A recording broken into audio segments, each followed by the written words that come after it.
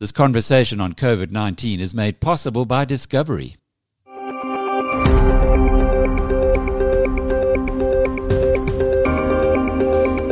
Welcome to Inside COVID-19. I'm Jackie Cameron for BizNews.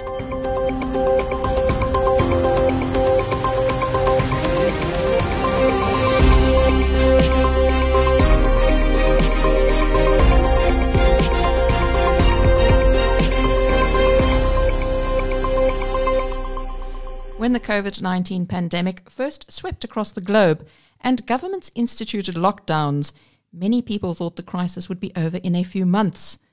But a year later, many countries are still under lockdown rules, even as vaccinations are rolled out. In a powerful in-depth report from Bloomberg, we hear how people in the world's richest nation have been coping and failing to cope with the new world order in the era of COVID-19. Also in this episode, we share an update on the role of Ivermectin in treating COVID-19 from lawyer Bonani Luthuli of Bonani, Khanyile, Luthuli Attorneys, who has been involved in taking the South African Regulatory Authority to court in a battle to legalise the use of Ivermectin specifically for COVID-19. First, the COVID-19 news making world headlines. Inside COVID-19 from BizNews. The number of COVID-19 cases worldwide has passed 122 million people, with deaths topping 2.69 million. Just under 52,000 people are reported as having died of the disease in South Africa. More than 410 million shots of the vaccine have been given worldwide, according to Bloomberg. In South Africa, just under 178,000 healthcare workers have been vaccinated against COVID-19. The US is to reach its goal of 100 million vaccines 6 weeks early. Europe's efforts to speed up its COVID-19 vaccination campaign now face the hurdle of damage to public trust. This comes after a chaotic week of vaccine suspensions, health scares, and export ban threats. Countries across the European Union, including Germany, France, and Spain, are resuming using AstraZeneca's vaccine after temporarily suspending it to investigate a possible blood clot issue.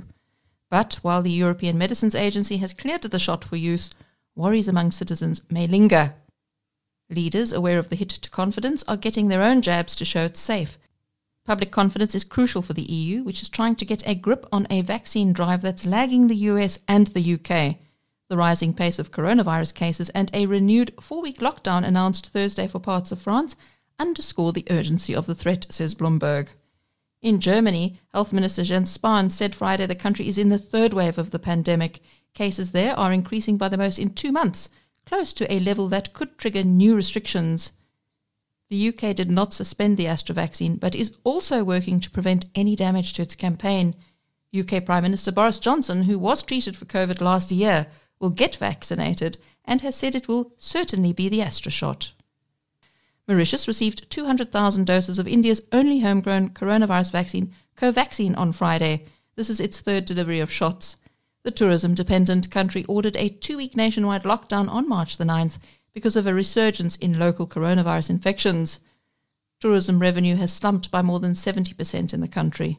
South Korea's capital of Seoul rescinded an administrative order requiring all foreign employees to get tested for COVID-19 after cluster outbreaks at companies with migrant workers.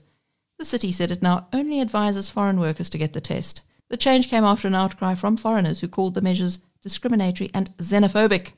Russia is to produce more vaccines in India. The Russian Direct Investment Fund has announced an agreement with India's Stelis Biopharma to produce 200 million doses of the Sputnik V vaccine, starting in the third quarter. This deal follows one with Gland Pharma to supply 252 million shots. This was announced earlier this week, and it helps to cement India's role as the biggest producer of the Russian vaccine.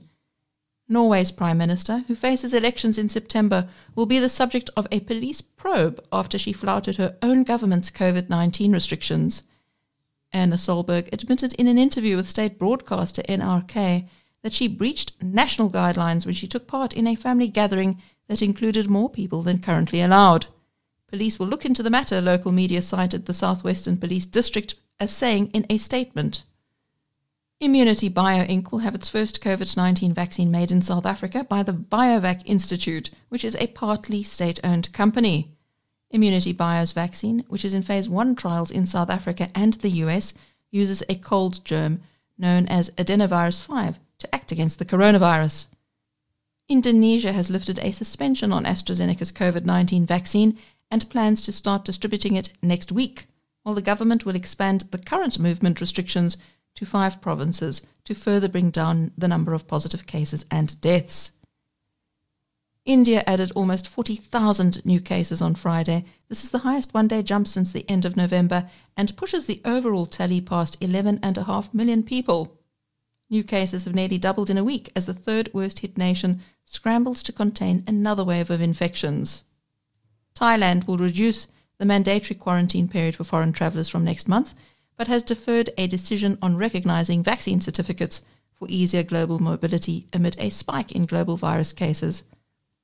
Hong Kong's government sees the potential to relax some social distancing measures when at least 50% of the people in the city are vaccinated, and the government may consider resuming hospital and care home visitations if visitors and staff are vaccinated. Health Canada says that the benefits of AstraZeneca's COVID-19 vaccine continue to outweigh the risks. Health Canada says it has assessed the available data and has determined that the vaccine has not been associated with an increase in overall risk of blood clots. France is locking down the Paris area as it suffers to contain a third wave of the coronavirus epidemic. Inside COVID-19 from BizNews. Coming up, BizNews speaks to Bonani Luthuli, a KwaZulu-Natal attorney with the African Christian Democratic Party, which has won a legal battle to get Ivermectin rolled out as a treatment for COVID-19 in South Africa.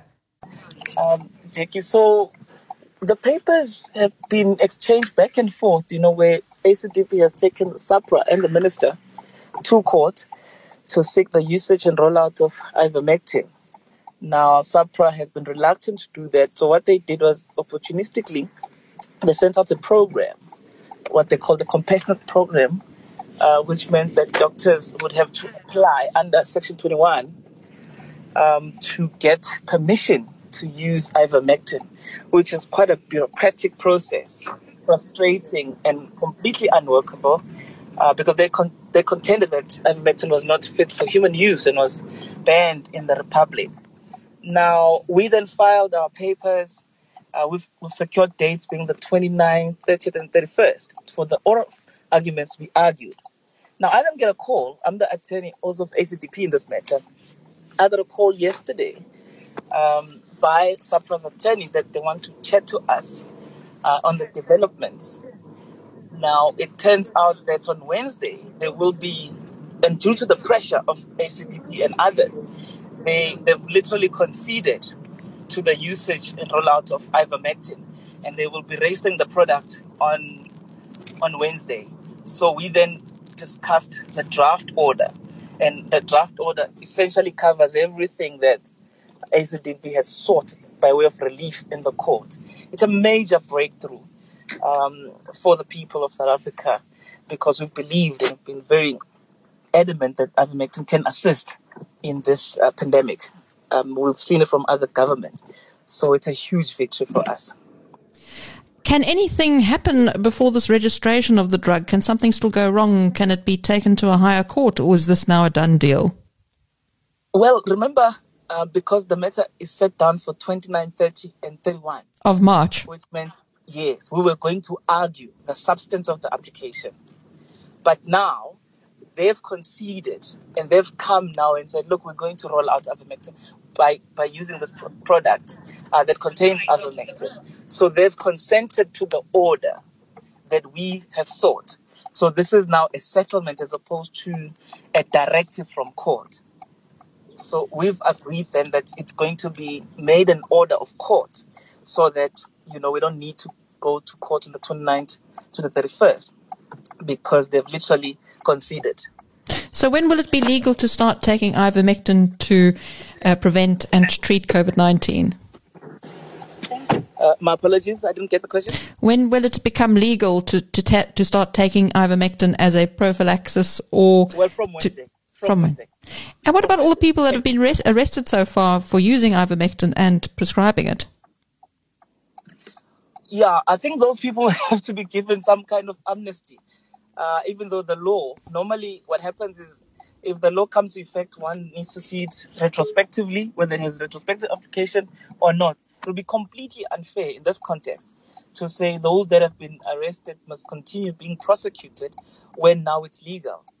So there needs to be a discharge of those, and that's what we're going to be calling out for. There needs to be a discharge of all those.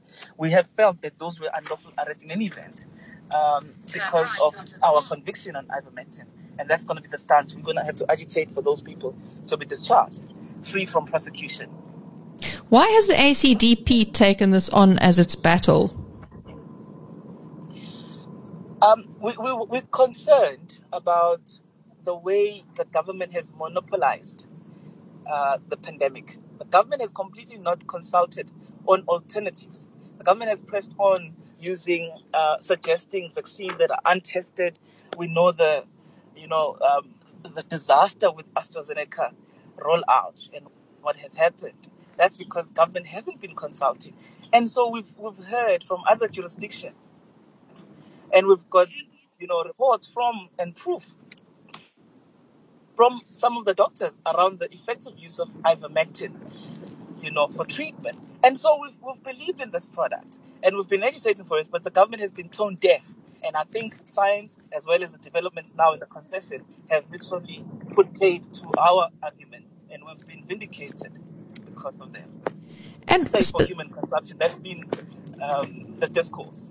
And specifically which products? Because some of these are for veterinary use, some for human consumption. Have you set out the specific names of the products that will now be authorized? Well, it says that ivermectin is a product that is contained in any treatment will be used. There's been a misnomer as to whether it's authorized or not. It has been used for treatment of animals, as we know, and we know that it's safe for human treatment. It's a matter of dosage. So whatever the doctor, and that's in the purview of the doctors themselves, when they prescribe a particular dosage, then we know that's safe. So we saying any product that has ivermectin, which is what they are doing now on Wednesday, is safe for treatment. And the doctors can get to the realm of specifically the amount, the quantity, the dosage, etc. This is a major game changer because the government has taken so long to roll out vaccines. We've got the COVID South Africa variant. How long do you think it'll take to start rolling out ivermectin as a treatment? Effectively, we compounded from Wednesday. Because remember, the doctors, the pharmacists have the product. It's not like it's going to be bought somewhere. We already have the product. It was just being used illicitly because it was not regulated, it was not legal. But now, not a matter of having a proper government scheme. That's why we've been against the monopolization of any intervention. Anybody can roll out. If private sector is available, we shouldn't just leave it for government. So anybody who can compound it, it can definitely be rolled out. That's our stance. Bonani, this isn't only a victory for South Africa, but in other countries, including Britain, there have been scientists pushing for approval of ivermectin. Is this a world first that South Africa will now regulate and approve ivermectin for use in fighting COVID-19? Absolutely. But I think we are now aligned with the norms of some of the countries. I mean, if you look at the EU developments around AstraZeneca vaccine, they've stopped. Germany, I think, is the latest country that has also put the program to a halt. So that means really more countries are looking at alternatives. And others that haven't been reluctant to look at ivermectin as an intervention are starting to look at it. Zimbabwe has always been talking about it. Brazil has been rolling it out. So it was a matter of political will for South Africa to join those that are rolling it out. Who in the ACDP has been pushing this? Well, firstly, the entire ACDP has been from the NEC level. Our president actually gave a press statement when the IFP had threatened to take the government to court over ivermectin, and they didn't. And the ACDP said, look, all political parties must support the IFP, and let's all, with like-minded parties, join. They then slipped through the cracks, and then we took over the challenge, and we took the government to court, and here we are with the results. So it was a collective decision in the ACDP, from the president having the entire buy-in from the NEC. So it is an NEC ACDP decision on ivermectin. You've been listening to Bonani Luthuli, the lawyer who has been driving the fight to get ivermectin approved for use against COVID-19 in South Africa. Bonani, are you an advocate or an attorney? What's your correct title? The correct title is attorney. Attorney. Well done. What a coup. Indeed. Thank you so much. This is one for the CV with the public interest, you know. I'm running my own practice, so it's actually quite good. We are blessed and honored to be part of such a change. Well, you probably saved millions of lives by doing this. Thank you. I'll try and, and remember that in those times where I need encouragement. Thank you. It's been a year since coronavirus was declared a global pandemic. In that time, our lives have changed dramatically. Bloomberg reporters Emma Court and Nick Carollo investigate what this year has been like for people across the US and how things could change.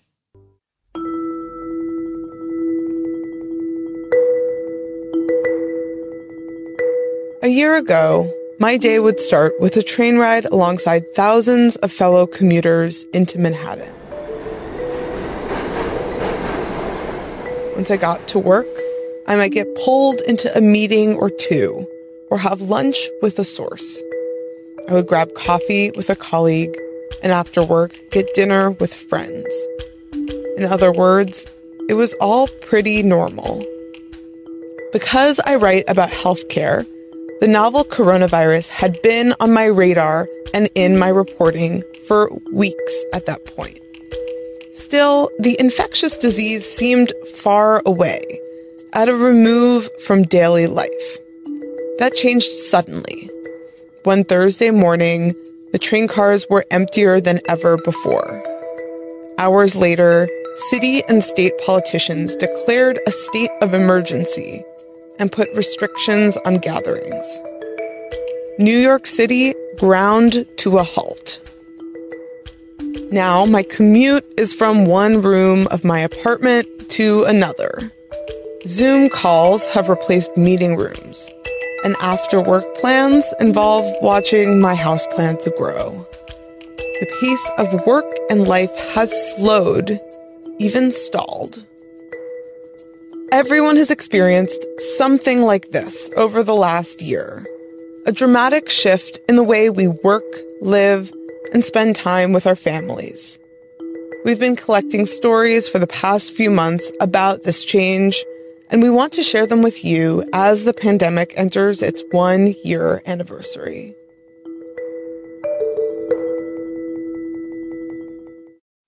I'm Suzanne Evans-Wagner. My name is Betsy Sneller. Wagner and Sneller are both professors of linguistics at Michigan State University. So the Michigan Diaries Project came about as a way to test what the effects of the pandemic will be on language for speakers in Michigan. So getting these audio diaries where people just tell us about their day or their week is really rich data. You know, the mundane ways that life has been changing is really valuable for us when we're going to go analyze how their language has been changing. At the beginning of the pandemic, nobody knew what to call it. We didn't even know what to call it. Participants themselves were calling it anything from the current situation to Miss Rona, to coronavirus, to COVID-19, to the pandemic. And one thing that we found in our diary entries is that as time went on, the whole community kind of settled in on, okay, we're just going to call it the pandemic. That's the term that we're going to land on. So one thing to know is that lexical items, words to describe things, lexical items change a lot, especially when there's a new thing that occurs. And we saw this at the beginning of the pandemic, particularly that there was kind of this explosion of new terms, mask hole, quarantini, all of these different terms related to like, oh, we're doing like Zoom happy hour, things like that.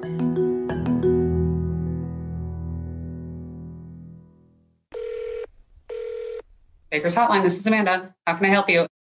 My name is Amanda Schlarbaum, and I'm I'm a shift lead on the Baker's Hotline, as well as the customer support side too. What I basically do is I answer a lot of questions. Some of the bigger questions that come in about orders. When I'm doing Baker's Hotline things, I definitely take calls for baking fiascos and such, and how I try to help troubleshoot that. Usually this time of year, spring, like going into spring, late winter, we kind of slow down. We still get a fair amount of calls, but it's not as crazy as like holiday, where everyone's baking for the holidays. And like we came in and it was, our phones were just wild. Like it was, 20 calls holding, and everyone is asking what kind of flour they can use. They're making sourdough. How do they do that? What can they feed their sourdough? Because they don't have the kind of flour we're suggesting. It was almost an overnight change. Like it was so fast. Anxieties were definitely running pretty high. People would say, I can't find bread, so I'm now going to have to make all of my bread. And so then they'd want you to walk them through how to do that, like how exactly to make a loaf of bread. And so I do think there was definitely a lot of panic going on, and then just overreaction to small baking problems that we would definitely talk them down and be like, you got this, you can do this. It's not going to be the end of the world. We feel like a lot of our calls are a lot longer now because people are either lonely or they're tired of talking to the people in their house or whatever, because they just start talking to us about everything. So it's definitely kind of learning how people deal with things has been interesting for me, definitely.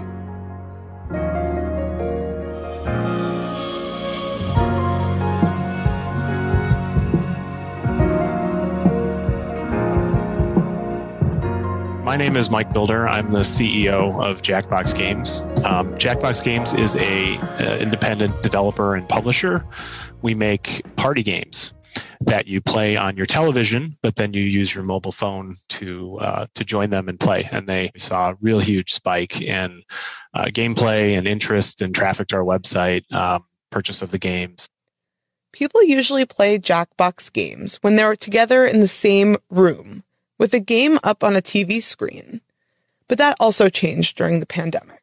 So people realized pretty quickly under the pandemic that you could launch the game on your computer, have a Zoom call, and just share the screen of the game and still have a really fun party environment, a social interaction with a ton of people over VidCon, as if you were sitting in the same room together playing a party game. When we were seeing this kind of interest in tracking happening in March and April last year, I mean, that was a huge eye-opener to us. Like, something unique is happening here. And, prior to quarantine and people staying at home, people would play our games over VidCon. I think entertainment as a whole has aside from maybe the box office, home entertainment has definitely seen quite a boost out of this home quarantine. People are looking for escapism. They want to watch TV. They want to play video games. They want to be entertained. They want to be taken out of their quarantine moment. And so my industry, be it the video game industry, has benefited from that.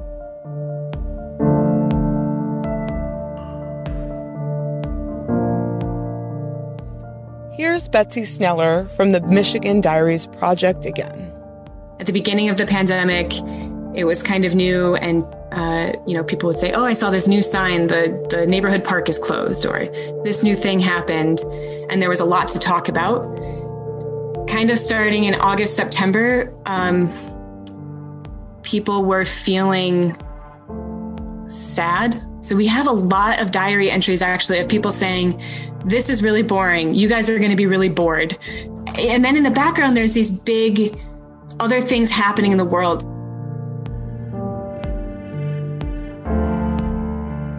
By August, people were also thinking about back-to-school season and wondering whether kids would be able to go back in person.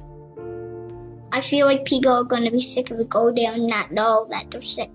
Okay. And the mask, sometimes I can't really hear with the mask, but I can't really hear through mask that well.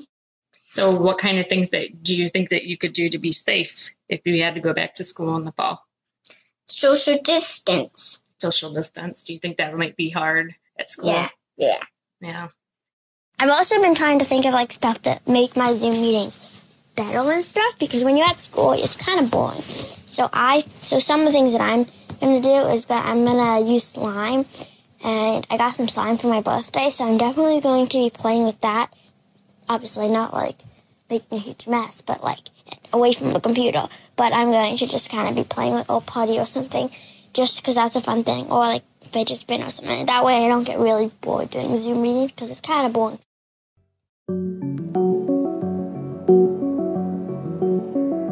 My name is Dr. Jessie Gold. I'm a psychiatrist, and I see healthcare professionals and college students. And I work in St. Louis, Missouri at Washington University in St. Louis, where I'm an assistant professor and director of wellness engagement and outreach. I think people are definitely sicker than maybe they were before. At the beginning of the pandemic, I think we had a lull where people were sort of adjusting to the new normal, kind of in this fight or flight mode, where they were just kind of, I think you would just say, like, making sure they had food, making sure they had water, making sure everything was safe. And they didn't even really think about their mental health. And even at the beginning, we were sort of like, I guess we don't have that many patients. We're okay. And then it took off pretty quickly. And especially in healthcare workers, where what they're doing day to day has been so different and not at all what they're used to. You know, healthcare workers in general, when they sign on to do what they do, didn't really think that they could get sick themselves or bring home the illness to family members. And so that's a big change. They maybe would see one person die a shift, if any, and have seen just people dying and dying and dying. So I had a patient that is really struggling tell me that she had called 20 places to try to get a therapist, and nobody had openings. And I could like feel my body physically sink when she said that. And I was really just taken aback by that. And I know very much that it's also not the therapist's fault, and that I've been talking to therapists a lot, and they're really struggling. They also have been taking extra sessions, working on weekends, taking their old clients back, doing all of this extra stuff that, you know, is like flipping over backwards to do as much as they can to accommodate more and more people to fill in the broken gaps of the system. But the system still can't fit all of these people, and they're still calling 20 people, right? I would have told you before COVID that I probably had 10 patients or something that I would go to sleep and worry about of my like 150 or so, you know. It's not the case anymore. It's much closer to like over half of them, I would say. I think, you know, part of that is that you're not seeing movement on them improving. And whether that's, you know, the med's not working and so you want to change it, or whether that's you can't medicate away a pandemic, and you can't medicate away grief, and you can't medicate away job loss and schooling from home and work from home and all of this stuff compounding.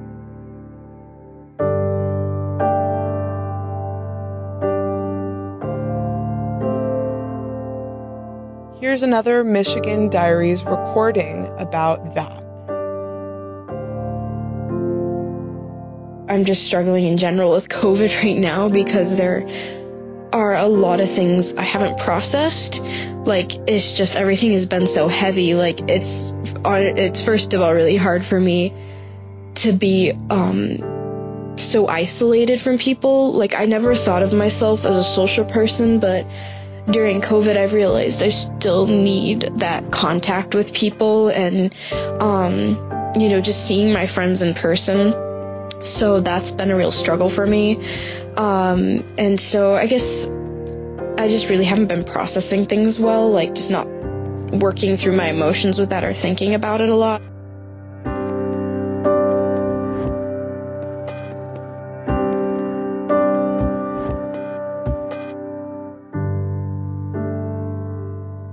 Plenty of people also weren't working from home this last year, including at pharmaceutical companies, where employees were busier than ever. Here's Stefan Bonsell, the chief executive officer of Moderna. So we were made aware of the virus between Christmas and New Year of 2019. We got the sequence from the Chinese government, January the 10th, put online. By the 13th of January, we had the vaccine design lockdown on the computer. It was all in silico. We never touched the physical virus. 42 days after, the team shipped to the NIH the vaccine, and on March, I think the 13th, we started, or the 16th, we started dosing in the first phase 1 at the NIH. In July 27, we started the phase 3, and December 18, the vaccine was authorized by the FDA. So in 11 months, we went from nothing, not even knowing the sequence of this virus, to getting an authorized vaccine. How could you develop a vaccine so fast, I think, is the question. And I think there's a few things. Because we're in a pandemic, there were a lot of cases. You need people to get sick, unfortunately, to compare to people who got placebo. When we inject mRNA in people's arm, we never give them a drug. We give them an instruction set, a piece of code, a piece of software for your body to read that instruction and to make, in this case, the spike protein of a coronavirus. And when you're going to make a spike protein yourself in your body, well, your immune system is going to see that protein, which is not natural. It's not a human protein in your body. And so your immune system is going to be upset and it's going to make antibodies. So that if later you get a natural infection of a SARS-CoV-2 virus, you will already have an antibody in your body that will bind to the virus, neutralize it, and so it will prevent it from getting inside your cells to self-replicate and make you sick. 2020 was a historic year in terms of getting mRNA as a first approved product. Very few people were even aware of what mRNA is, even in the pharma industry. And I think the world in the next, months and quarters and years is going to start more and more to see the benefit that people are going to get from many, many mRNA drugs coming to them.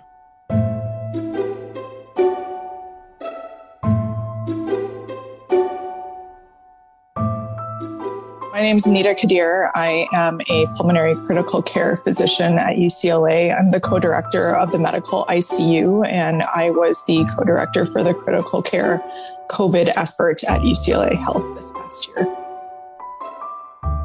So I take care of patients when they are critically ill and in need of intensive care. I also see them in my follow-up clinic, patients who have them being patients who have survived critical illness and are coming back for follow-up.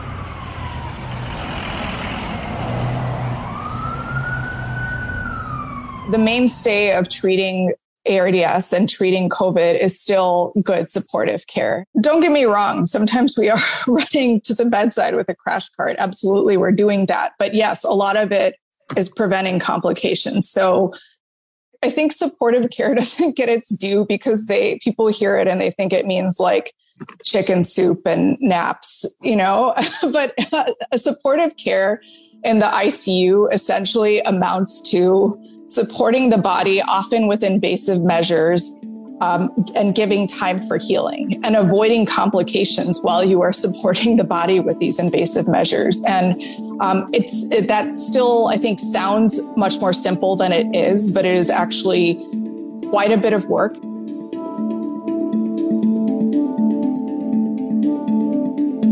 I don't think survival is talked about enough. And I do think there's far too much talk about death. And this is not to discount death and the over 500,000 deaths that our country has experienced over the past year.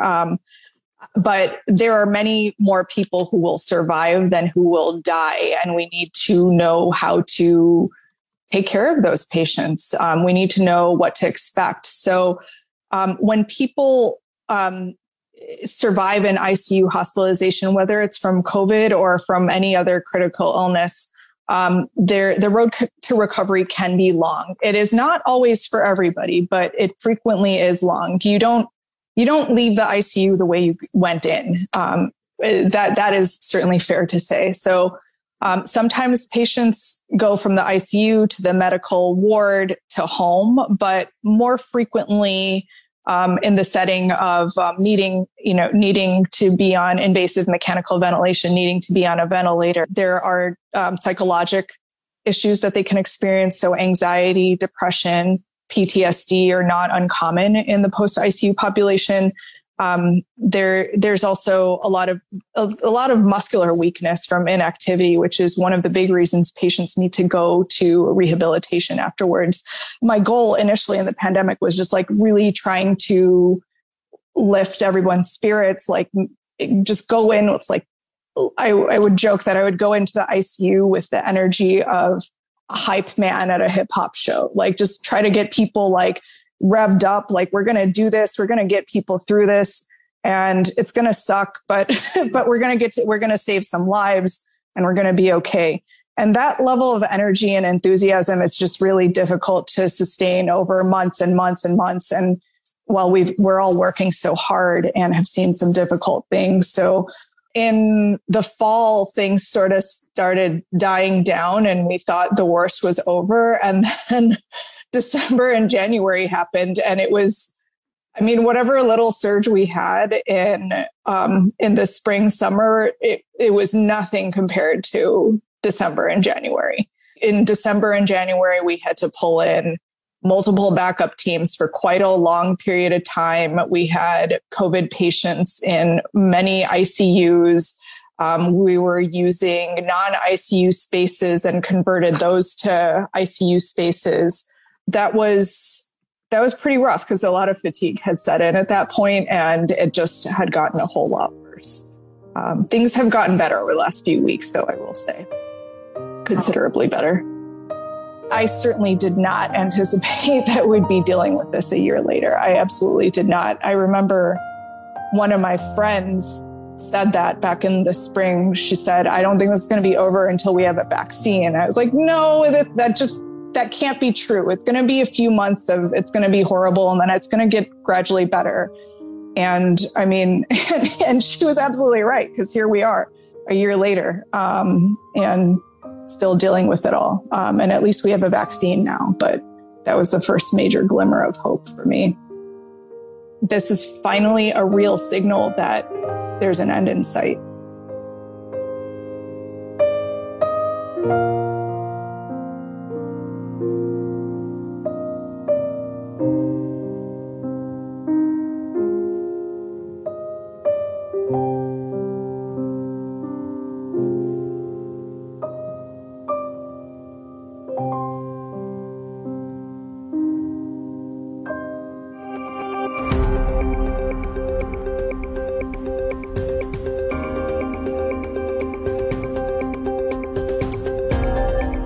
And that brings to a close your Inside COVID-19 podcast.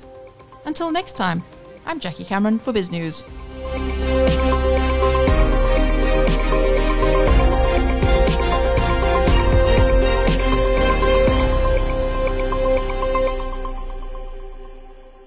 This conversation on COVID-19 is made possible by Discovery.